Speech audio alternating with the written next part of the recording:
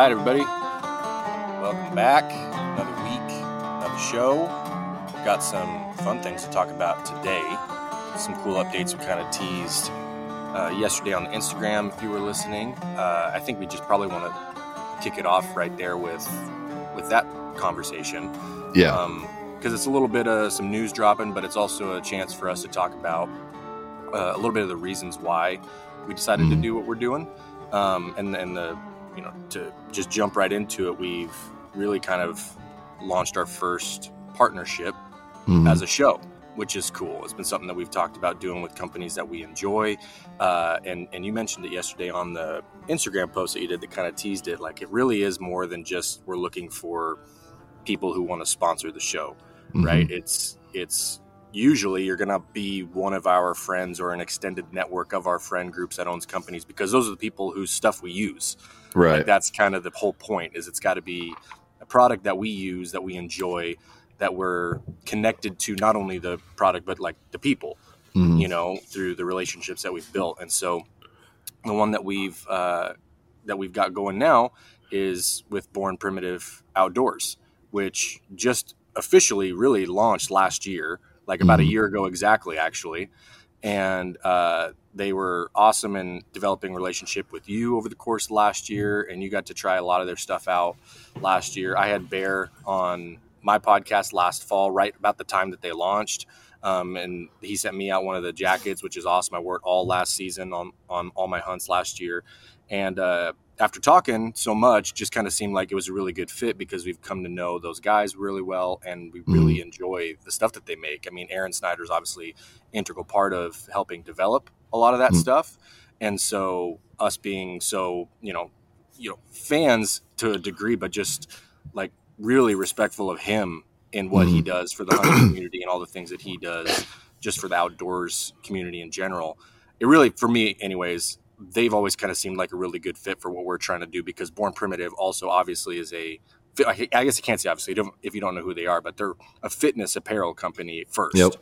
And Bear used to be a CrossFit Games athlete. Like, he came from a lot of that stuff. He came from military, and a lot of their guys are all veterans on the upper, managerial levels and stuff. But it started as a fitness company. And so to blend that with the outdoors, I mean, that's like pretty much exactly what we're trying to do with the show and the stuff that we put out as well. And so it seemed like a really good fit. And like I said, we've both tried their products for the last year and loved them. Like, we put them through the ringer, the stuff that we had. And again, it was just one of these things that made sense for us to work something out with them. And I'll let you kind of elaborate a little bit, because what we really wanted to make known is that it is something that we're working together with these guys on this stuff. It's not just, hey, here's some gear, talk about it if you want, mention it on a 30-second ad spot on the pod, right? Like, there's a little more to it than that. Yeah, well, the cool part about this is, kind of the bloodlines of this relationship. Just to give a background from my perspective, like you said, you had Bear on your show, and Bear is kind of the founder of the whole operation of Born Primitive. And for me, my introduction to Born Primitive was through Aaron Snyder and through Kifaru. And the way that I was introduced to Kifaru was through Big Chino. I was on an elk hunt out there, packing my elk out, actually. And the first time that I'd packed an elk out, I was using another pack. It failed on me. And, in the middle of that exchange, in the middle of a pack failing, having meat on the side of the mountain, having cactus in my arm, a pissed off mentality, and just wanting to get back to the truck, I was given a Kifaru pack, and that's what all the guys out at Big Chino run.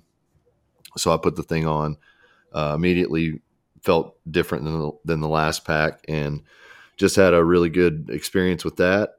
Ordered one for the next hunt, killed my own elk the next year, and was packing that out. And through that process was just thanking Aaron for making such a good bag, and was talking about how hard Arizona is on equipment. And he was like, "Oh man, I know." Like, that led into the conversation about, right, well, this thing's coming from Born Primitive Outdoor. We got some stuff coming. I'm helping with that.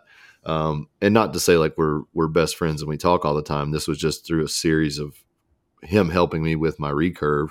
And you did Aaron's pod as well, right? Yeah, I did the Kifaru cast. Yeah, that's what I thought.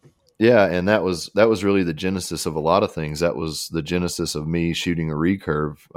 Aaron off air somewhat more than challenged me to pick it up and kind of push with it. He said you just have seemingly the right kind of mentality for it. So I took that as a personal challenge. Like I've said before, if Michael Jordan handed you a basketball and was like, I think you got a chance to make it big, like you're probably going to see something in yourself that you don't see already. So Yeah. that was big. And then whenever he got the line kind of sorted out and designed out, he asked me to try some of the gear. I did. There were some early like threading issues, and then they got that adapted really, really quickly. I don't think it impacted too many of the orders of beyond the first few. Like it was just a small number. But then they got that sorted out. I wore the gear all year long last year. Really, really comfortable. Really, really versatile and like flexible. You can modify the layering system. It just works really, really well. It's You literally wear the pants like every day still too, just around. Yeah, Just to fit them I'll out. be completely honest. I've got three pairs of pants that I wear typically, and that is I have a couple pairs of the Carhartt, just kind of like straight leg, cell phone pocket on the side kind of pant. Yep. The Frontier light and heavyweight, and then there's a pair of off the grid pants that I still wear that are pretty awesome. So that's really kind of my rotation of pants. But these are just probably the standout because they're so versatile. They've got so many well thought out pockets, and not to go too deep into the product line without finishing this story, but Sure. got the products, tried them all, really, really liked them all. Was given the opportunity to give feedback, good, bad, in between, and to actually find out yesterday that some of those things have been implemented. Some of those changes have been taken to heart because That's cool. that's part of what any company has to do is constantly evaluate and improve. So yesterday I was introduced to a guy named Kurt Gamanchi. He was connected to me through Mike Hearn, who is also a friend of Aaron Snyder. And when I was talking to Kurt yesterday, we were just kind of catching him up to speed. He's new on the job. He's a veteran and former Navy SEAL, and comes into the fold kind of in that transitional job stage.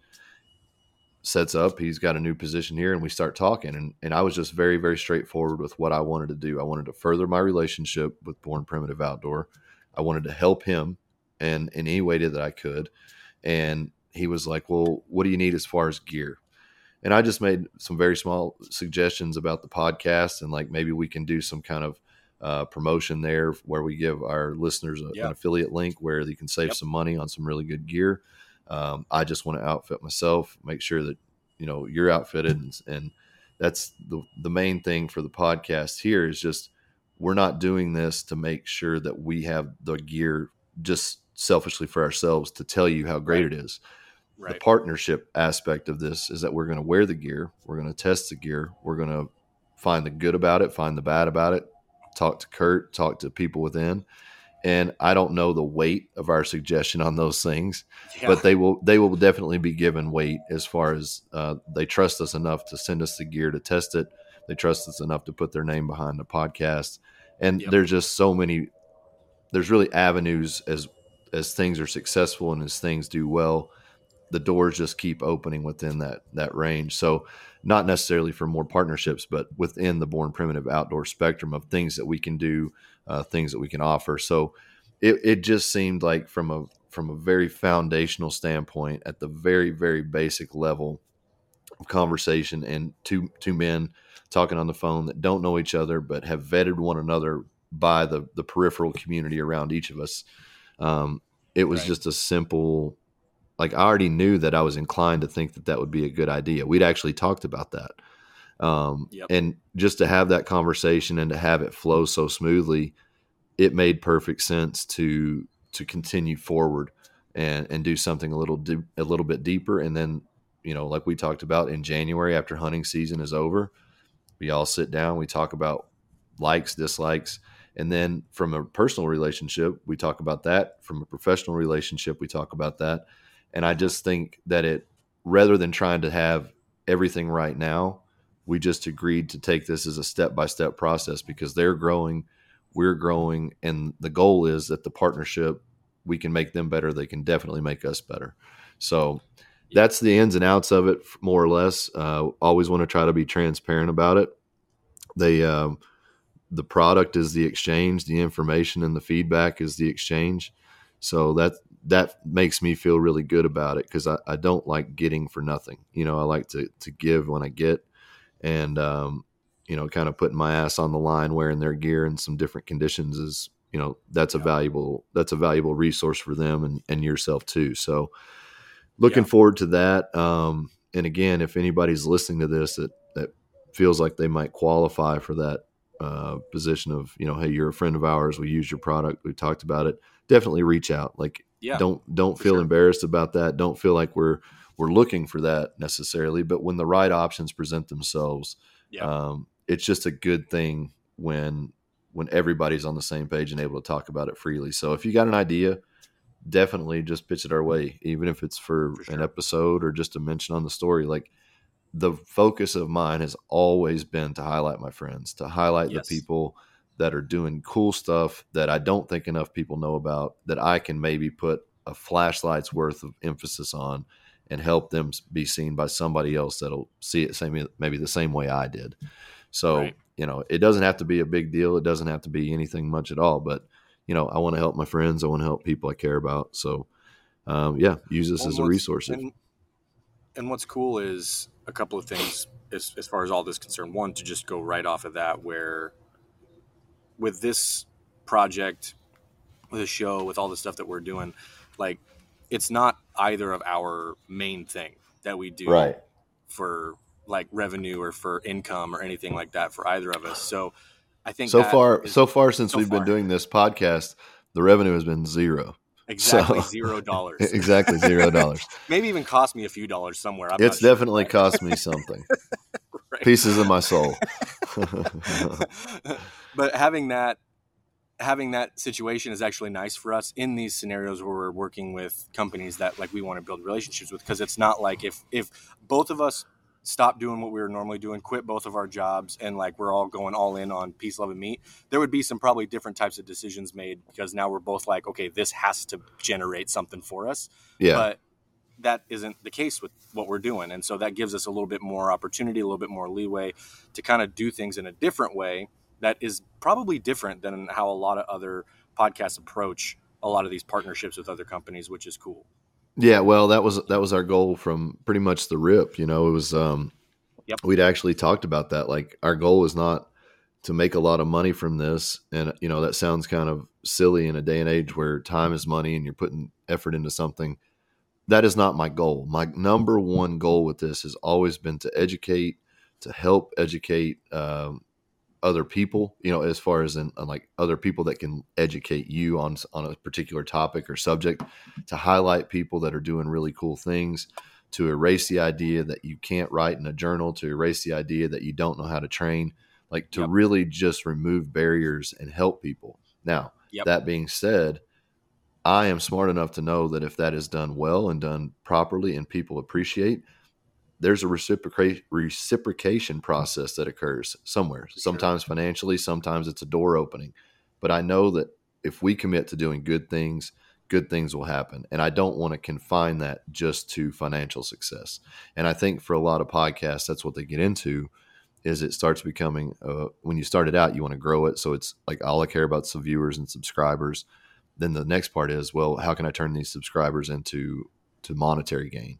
And that, then it becomes a monetary issue. And I think, to your point, and not trying to pat ourselves on the backs or make ourselves martyr for something, but the idea that we don't have to generate anything from this and to be okay, allows us to generate cooler things, maybe in a little bit haphazard way relative to the norm, but that's going to be honest. And, we're going to make mistakes along the way. I'm sure of that, but every step of the way we're learning too. So I don't know. I try to keep the mind frame that I want this page to be very transparent about everything that we got going on. I want people to feel like it is a community of people trying to get better and do better. And if I am doing better in some way, even if it's a small thing like extending a discount on a product or something like that, it's something, it's just a way to keep the giving door going.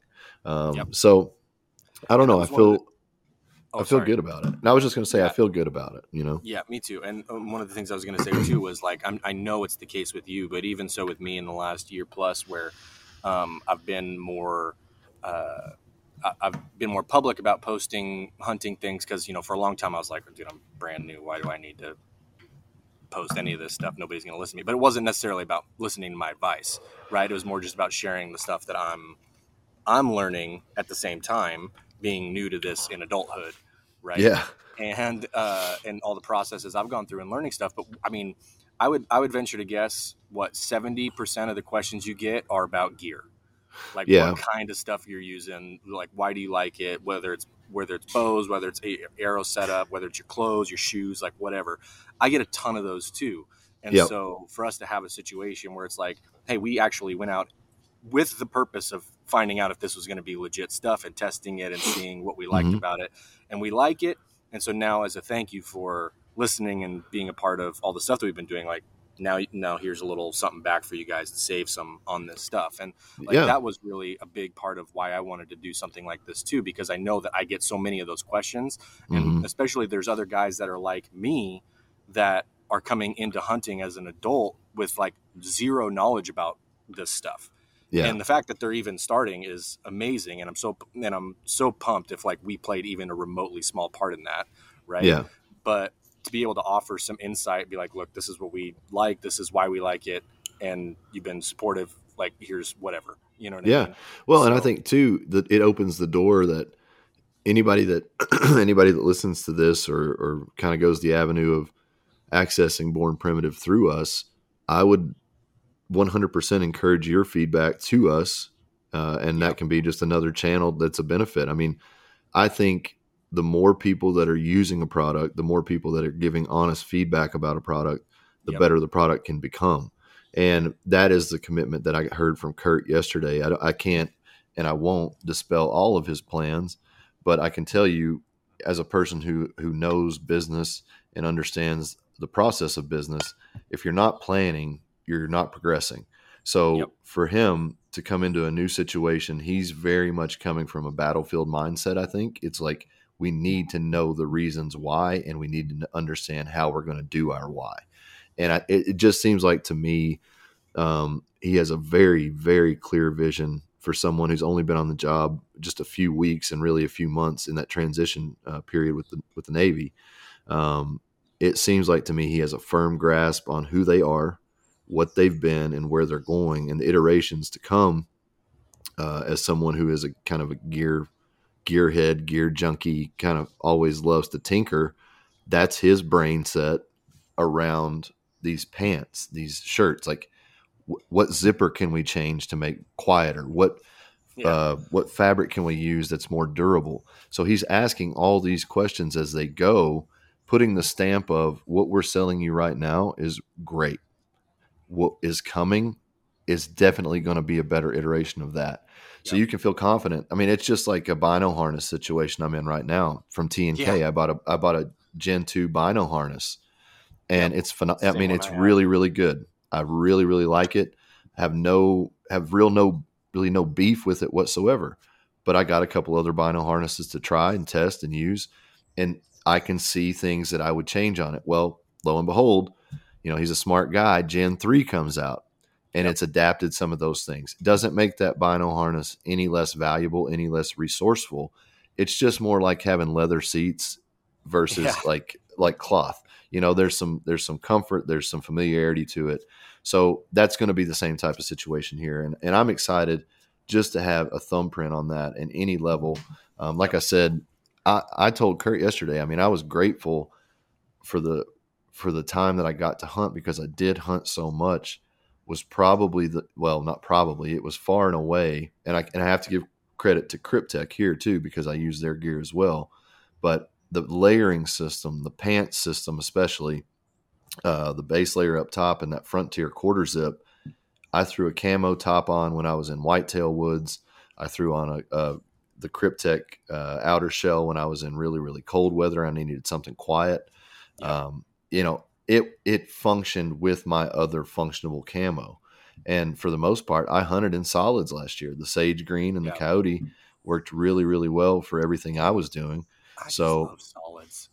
well, they just look cool. I mean, I think they're, Yeah. I don't I know. think they, I don't know if it's just like this romantic idea I have of being awesome without needing camo. You know yeah. what I mean? Oh, for like, sure. Like, I just Yeah. love the idea of just rocking everything in solids and doing that. Like, I mean, whether or not it's actually, I'm sure there's obviously situations where camo is going to be a benefit. Otherwise, there wouldn't be an entire industry built around it. But Yeah. like, I have this, like I said, sort of romantic idea about just being solids, everything. And I think it's probably because a lot of that stuff we've talked about where it's like, guys 70, 80, 100 years ago, or, like our grandfathers or great grandfathers are out just hunting in Wranglers and like whatever jacket was hanging on the hook by the door when they walked out in the morning. You know what I mean? Yeah. Yeah. Like, I love that. I think it's hard times make hard men is a good starting point for that scenario, but it comes into question, and this is kind of a cool point too. One, I have to credit Aaron a lot because whatever our conversation was, I know I demented it in my brain. Like, you know what I mean? Like, I know it wasn't him saying like, I'm giving you these pants because you're going to become this great hunter, or I'm helping you with your bow because I believe you're going to become this great recurve person. But that's the kind of person I am, especially with people that I look up to, like my coaches and whatnot. If they ask me to run through a wall, I'm running through 3 walls. Yep. So when I felt like he said, test these pants, test these tops, I was going to freaking test those pants and tops. And I did. Arizona, they survived. And I've shredded pant after pant after pant in Arizona. And the same thing with the bow kind of deal. But for me, I never, ever hope to come across as like some kind of expert because I'm just an excited amateur. Like I'm still learning all this stuff very, very excitedly. I like things that I can build and tinker with and learn about. And it's got math involved. It's got physics involved. It's got flight involved. I mean, it's just a really, really cool thing that I've become obsessed with in watching an arrow with a set of vanes on it that turns perfectly. I don't know why that makes me excited, but I know how hard it is for me to do that and like understanding that. So, if I overshare too much with the archery and gear stuff, it's just because I'm excited about it. But I do think that is an honest place that people are finding value here too.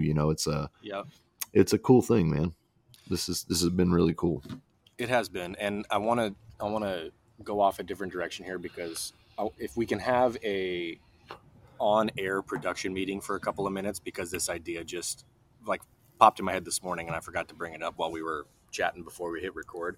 Yep. But we've been talking about doing a run of our own, shirts or whatever here and there and doing some limited run stuff. And I had this, like having just a basic Peace, Love, and Meat one with the logo or whatever. But I had this literal, I have to draw it because it was in my head earlier today. But it was just a line of stuff that would just be a +1 symbol. And it was whether or not, and like how I flesh it out and how it looks, probably have to have some input from somebody that's a lot better designer than I am. But like having something like that, I was like, that's like literally what we put on every post ever. And that's one that people really connect with is the +1 thing, and having a circle logo on a hat that just is like have a +1 thing or whatever would be dope. But I wanted to say that out loud before I forgot about it, and now that it's recorded I can go back and hear it again.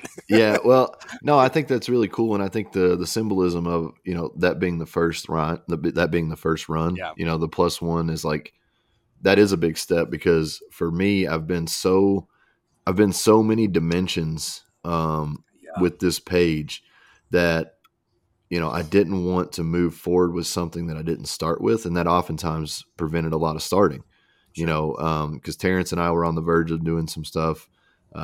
Greg and I had flirted with doing some stuff, and it just, none of it fell apart for bad reasons. It's just, COVID was crazy. Greg was crazy, like busy and trying to keep everything going. I was crazy and busy and trying to keep everything going. So it just, and admittedly, the podcast just stopped because I Yeah. just didn't feel like I was contributing anything other than anger. And if it was something positive, I was lying. I just wasn't in a good place where I wanted to talk to a whole lot of people and make it sound like life was good. Life wasn't bad, but it Right. was just like I didn't have a lot of good things to say about the world at large. Yeah. So to come back to it from this front, from this angle, it's definitely had a positive spin, like totally positive spin. And I think now it's like, okay, we've got our footing on where we're going. So yeah, a line Yep. makes sense. And I definitely like that +1. I think I think like with a brand, like Just Do It, almost is more synonymous with Nike than Nike, but Yep. it's like the +1 is the thing. That's what started the whole thing. Yep.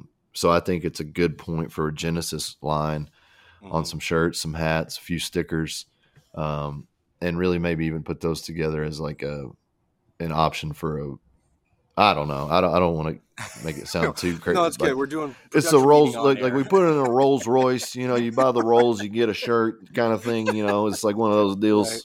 No, Yeah. but there's some ways that we can make that fun. Yeah. Like I said, we've always got good companies around us. We've always got good people around us, and there's a way to make these a little sweeter than just a T-shirt or something like that, and highlight people that we like. So. For sure.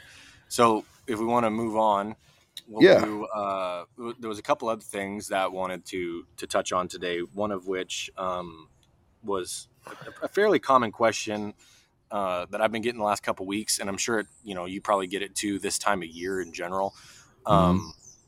Has to do with with training as we're entering hunting season, right? Mm-hmm. And I think the thing for a lot of people who take their training seriously as prep for hunting season, like the way that we even use the term season, right? Like especially if you're coming from any kind of training or athletic background at all, it is literally like you're training for your football season. You have your off season, you have your preseason stuff, you have postseason stuff, but then you have like what actually matters that you're training for all year long, right? Mm-hmm. And so one of the things I think a lot of people maybe are or have some gaps is there's no adjustment made during that time in their training, right? Because it's like you can't crush yourself all year long to prep for the thing where you need to be peaked and ready to go be back in the mountains for however many days, or be at whatever peak shape you need to be in. And then at that same time you're doing that stuff, still be crushing yourself and not have the recovery, or like you're pulling away from that peak performance, right? It's no different than like training for a powerlifting meet where you have your taper week, you have all these things that you're doing. It's same with a race. Like you have this, this methodical approach to it where it's like, this is game time, right? Mm-hmm. And so, to sum that up, the questions, I got a couple of them from some different people, but it's like, how do we make those adjustments? I've just, because it came from the place where like, I've just been training hard and I've been, either they're following our stuff for the last couple of months, or they've been doing stuff prior to that where they're training hard, but now it's like, I don't have a in-season plan. Right. And like, I don't want to not train throughout the whole season, but how do we go about making those adjustments to where I'm still training and still at the minimum maintaining, but I should be in that place where like, this is my peak time of the year. I need to be feeling good. Like what type of things do we need to be incorporating or subtracting from our normal training to get us and keep us ready during this whole next couple of months or however long it is for people? Well, I think we can break that down into two parts. One is maintaining and the other is progressing. So the cool thing about the human body is it does a really good job of maintenance once it's adapted to a level. So this is where it's beneficial and this is kind of the concept of the book that I wrote, the 365 Strong book, which really the idea for me was the beginnings of understanding what an expert generalist was. I didn't necessarily always need to care about my peak maximum total. If I continuously moved my 70% forward, which 70% should be attainable under a barbell on your worst day with the flu, punched in the gut right before your set. You should be able to muster 70% for a set, no matter how terrible you feel. So I developed the idea if we can always focus on that 70% range and keep that number growing without much effort elsewhere, the maximum will by default improve. Now, you can't get so over specified at 70% that you only progress there, but you stimulate the majority of your focus around, on my worst day, am I stronger? And my worst day, am I stronger? That will lead to the progression of the maximum without having to kill yourself for this tiny window where you have this super compensation phase where you put on 100 pounds on your squat in like 10 weeks. It might be more like 30 or 40 pounds on your squat in 10 weeks. But what does that mean about how relatively strong you are to your capability at all times? Right. So that was the mode that I went into thinking for that 365 strong book. And that's what I'm going to think about someone on the mountain. The version of yourself today is going to be the predecessor to 1 year from now. And what you do with those 365 days, if you lag off once the season starts, and I mean, you're going to be working hard in the mountain, but you're not hunting every single day of the hunting season. So if you lag off once you kill your elk or your mule deer or your whitetail or whatever it may be, and just get fat through Thanksgiving and Christmas, like I did a couple years ago, I thought I was going to just take it off and enjoy myself. And like January 1st, I'll kick back off. Well, January 1st ended up being about April before my training really started to feel functional and progressive again. So don't get off the train. That's the number one rule. Like if you want to be a mountain hunter, the mountain is your mission 365 days a year, every single day, because every single day you need to be getting somewhat incrementally better towards your end mission, which is the mountain. Now, there will be peaks and valleys in your trainings to emphasize that, but maintenance level is the number one goal. What can you do day in and day out when you feel your worst? That's the number that we need to focus on, because I can promise you, in a hard mountain hunting situation, you will be hungry at times. You'll be sleep deprived. You will be sore. You'll be achy. You will have every single thing that can go wrong, and you still have to be at that level. Period. Like there is no other way. So that's what you need to train around, is on your worst day, what is the maximum output that you can give? I think that comes through a balance of hypertrophy, conditioning, and isometric, as well as rucking. I think those four principles for a mountain type athlete are the most important. You need a lot of conditioning. You need a lot of rucking. The hypertrophy portion is going to come somewhat into the point where you're building the muscle, knowing that you're going to tear it down to a level when you're on these extreme hunts. The isometric level just comes to the third wave of strengthening muscle. You have eccentric, concentric, and isometric. Why would we be on a mountain pushing our body, or any athletic endeavor, pushing our body to the extreme, asking the best of it, and negating training for one of the aspects that is muscular strength? So for me, those types of approach are the most important. Now, as you build those in whatever wave system you go about, when the season starts, you need to reduce the volume load. Okay. Not if you're taking 1 month or 1 week per month for 3 months or 4 months, your training really shouldn't change much at all. It should look almost identical.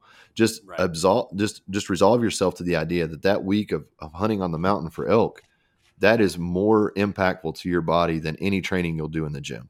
Okay.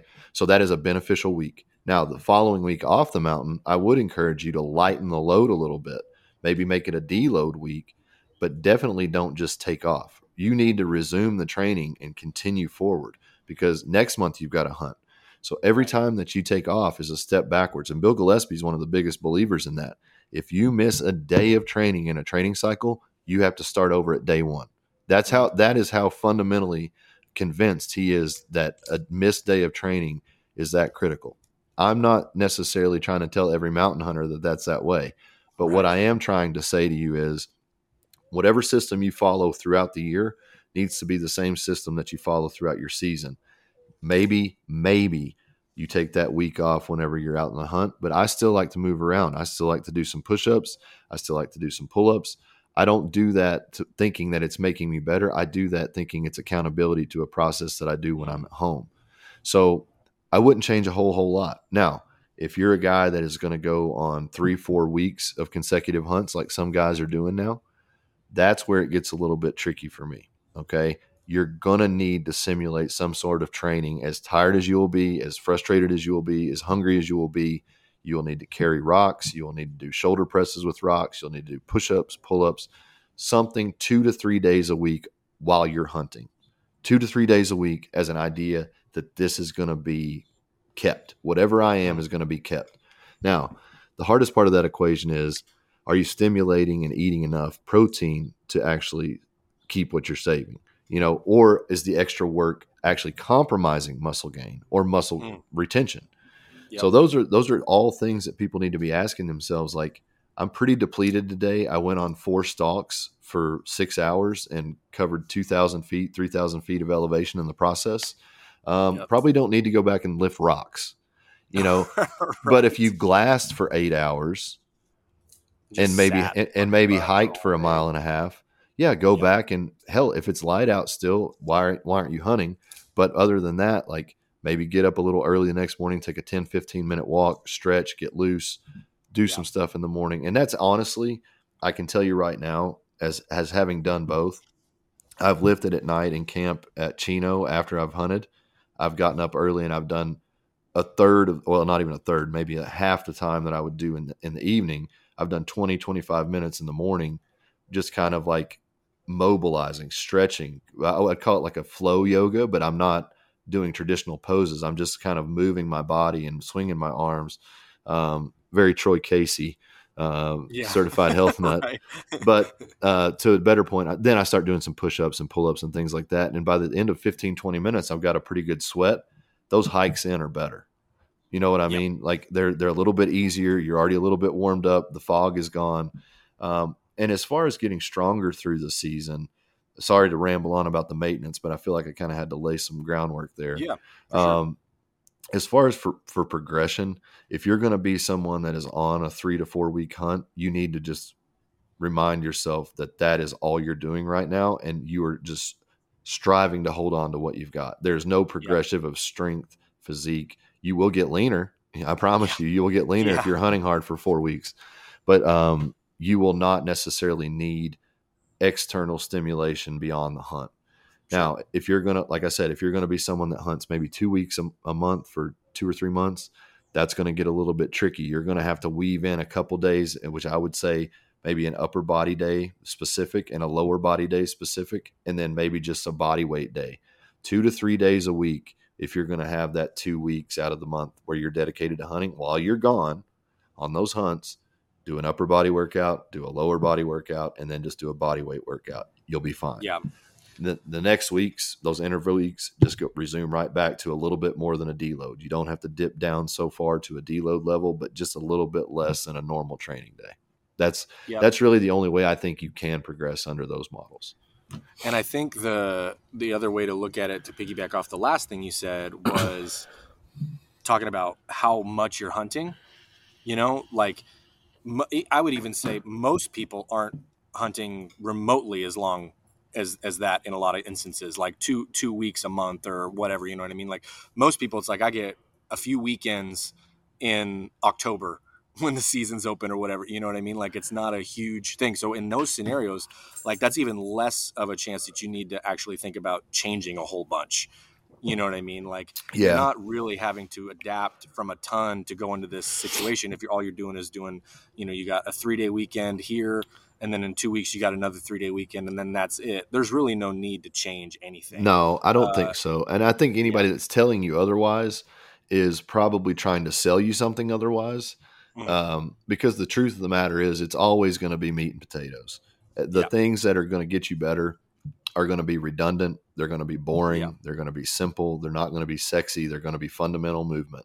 And I will tell you this as a strength coach, and I know you know this too, most people that fall into line of trying these higher end, kind of niche exercises, one, are probably the least people in need of those things because, because either they're still too overweight to really utilize any benefit from that sculpting, and two, they're just trying to isolate a muscle group to the finite point rather than getting the entire muscle group stronger. Like, it's like, oh, I just want my gastroc bigger, so I'm going to do these. And they've got chicken legs. You know what I mean? It's like, Right. let's Yeah.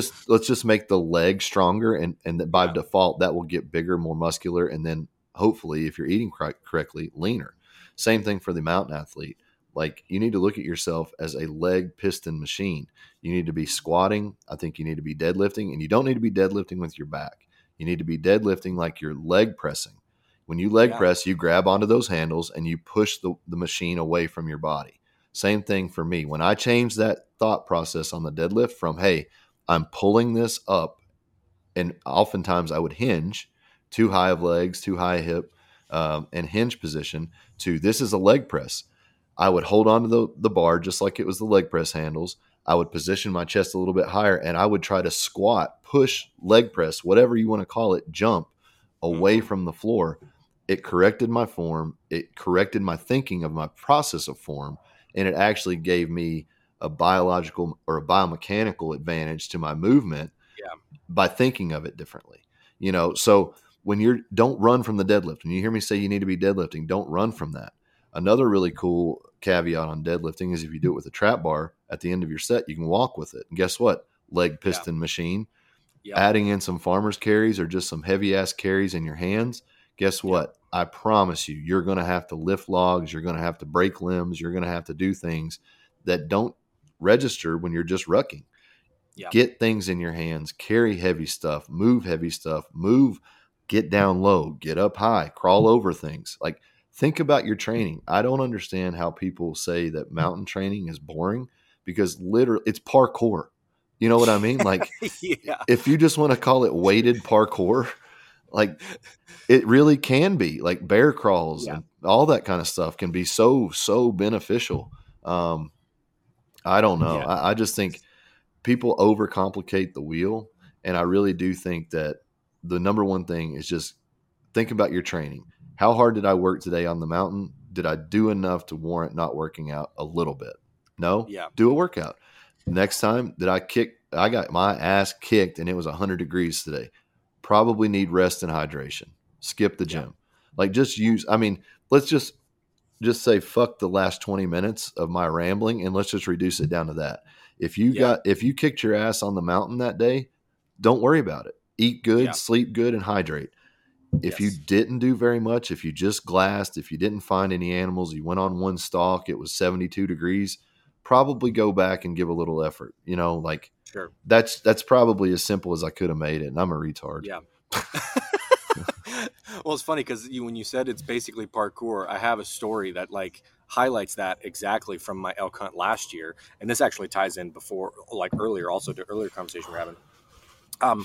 My uncle and I are walking right below this ridge line, side hilling across, and we come up to this spot where we have to kind of hike down a little bit in order to keep going across, because basically the ridge line had ended and we had to kind of climb down this little rocky area then to keep coming across. Well, the area that we're starting to climb down, literally climbing down kind of this little small rock face, it's a bunch of just loose shale rock right below us. And so we have to literally, poles are in the ground and we are digging in, and you're up to your calf in this loose pay dirt with all this rock and stuff, kind of trying to side hill once you get down. And I was like, dude, we got to go super slow because one of us could slip and slide and we could go all the way to the bottom. We have no idea. Well, that's almost exactly what happened to me. I'm walking across and I just had one misplaced step. Yeah. And I have my bow in one hand and I have one pole in another.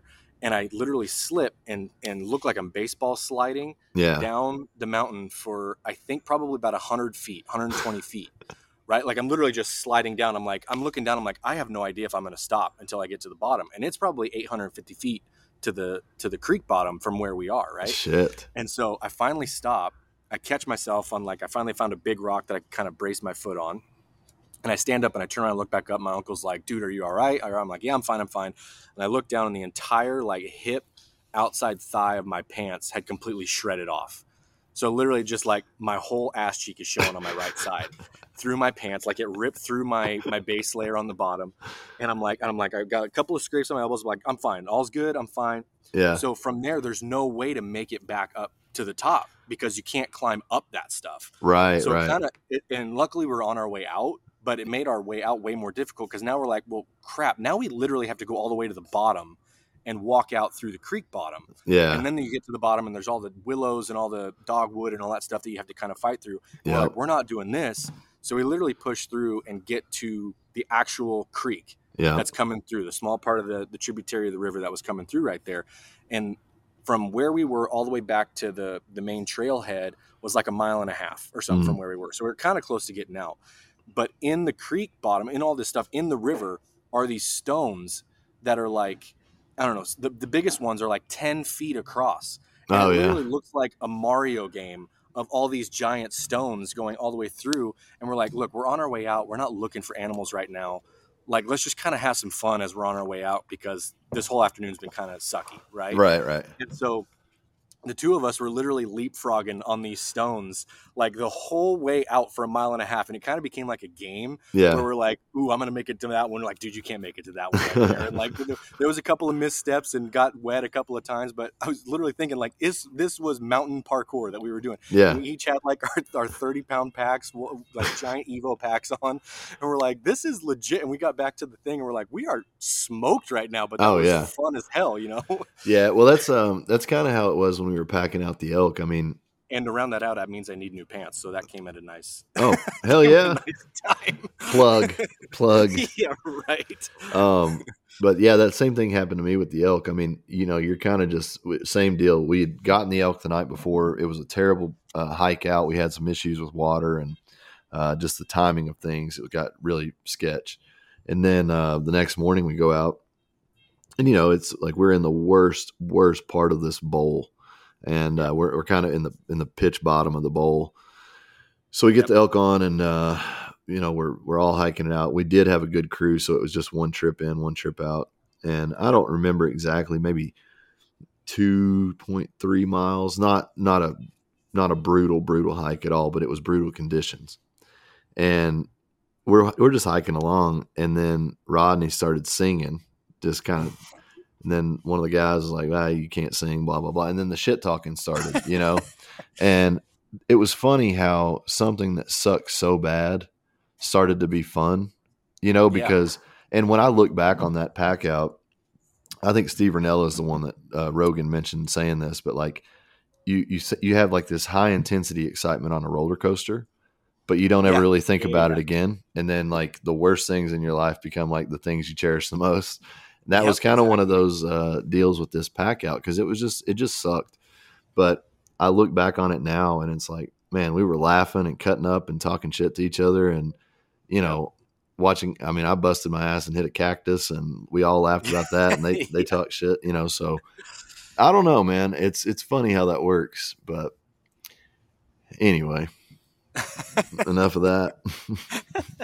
I was going to make one more point on the training side of things, because one of the things that as an athlete, like it was so funny to ever see this happen, especially in college when you'd think it wouldn't have happened as often as it did. But like you're training for this thing however long, and it comes to like race day, right? We came to a meet, and some guys on my team, like, all of a sudden they're like, dude, we got this new like pre-workout we're going to take before our race, get like jacked up, right? Like feel good and all that kind of stuff. So I'm like, have you ever taken it before? They're like, no, we just got it yesterday. And I'm like, so why would you take it before a race, not knowing how you're going to deal with it? Like, you know, it could be horrible. Like you could start like having a horrible reaction and you'll start puking on the freaking start line. You know what I mean? Like, and they're like, oh, well, we'll be fine. It's just, you know, pre-workout, whatever. And one of them was fine. And the other one's like, dude, I felt like garbage that whole time. I'm like, well, no crap, dude. Like, you've literally never done this before. And so this idea of like, I train all year a certain way, and then the week I'm getting ready for a hunt, I'm going to start doing all this stuff I've never done before. Or like when I get up on the mountain, I'm going to start consuming all these things I've never consumed before, thinking it's going to help me with my energy levels on the mountain, not knowing at all how you're going to react to that different stimulus. Like the week of the thing is never the week to try a new thing. You know, because like you just don't have enough time to realize how you're going to feel doing it. Well, I'll say this too. It gets expensive, but those mountain meals, you know, the kind of dehydrated meals, I think it's a good practice that when you're 2 weeks out from your hunt, just start eating one of those every couple days or every day. Yeah. You know, start letting your body adjust to that, because I'm telling you, I've been in camps with guys that went from the switch. They've got high sodium and they got a lot of stuff. You know, they're good meals, but they got a shitload of sodium. Yeah. And guys just, I mean, they're shitting through screen doors. You know what I mean? Like it just Yeah. destroys them. Yeah. And I've never had that problem, but I've always kind of done that process is, you know, at least a few days before I go, just to try them, honestly, like which ones do I want? And that's what I do Yeah. is I'll usually go buy 2 or 3, try them. If I like them, I'll get more for the hunt. If I don't, I'll get something else. But I do that for a couple weeks before I go on the hunt. And, you know, I don't think one meal a day like that's going to hurt you when it starts eating like 2 or 3 of them, where Right. it starts adding up pretty Right. quick. So I can just kind of condition my body that way. And same thing for water. Like when I know that I'm only going to be relying on water, that's, you know, I'm a Coke Zero whore. Like I love those things.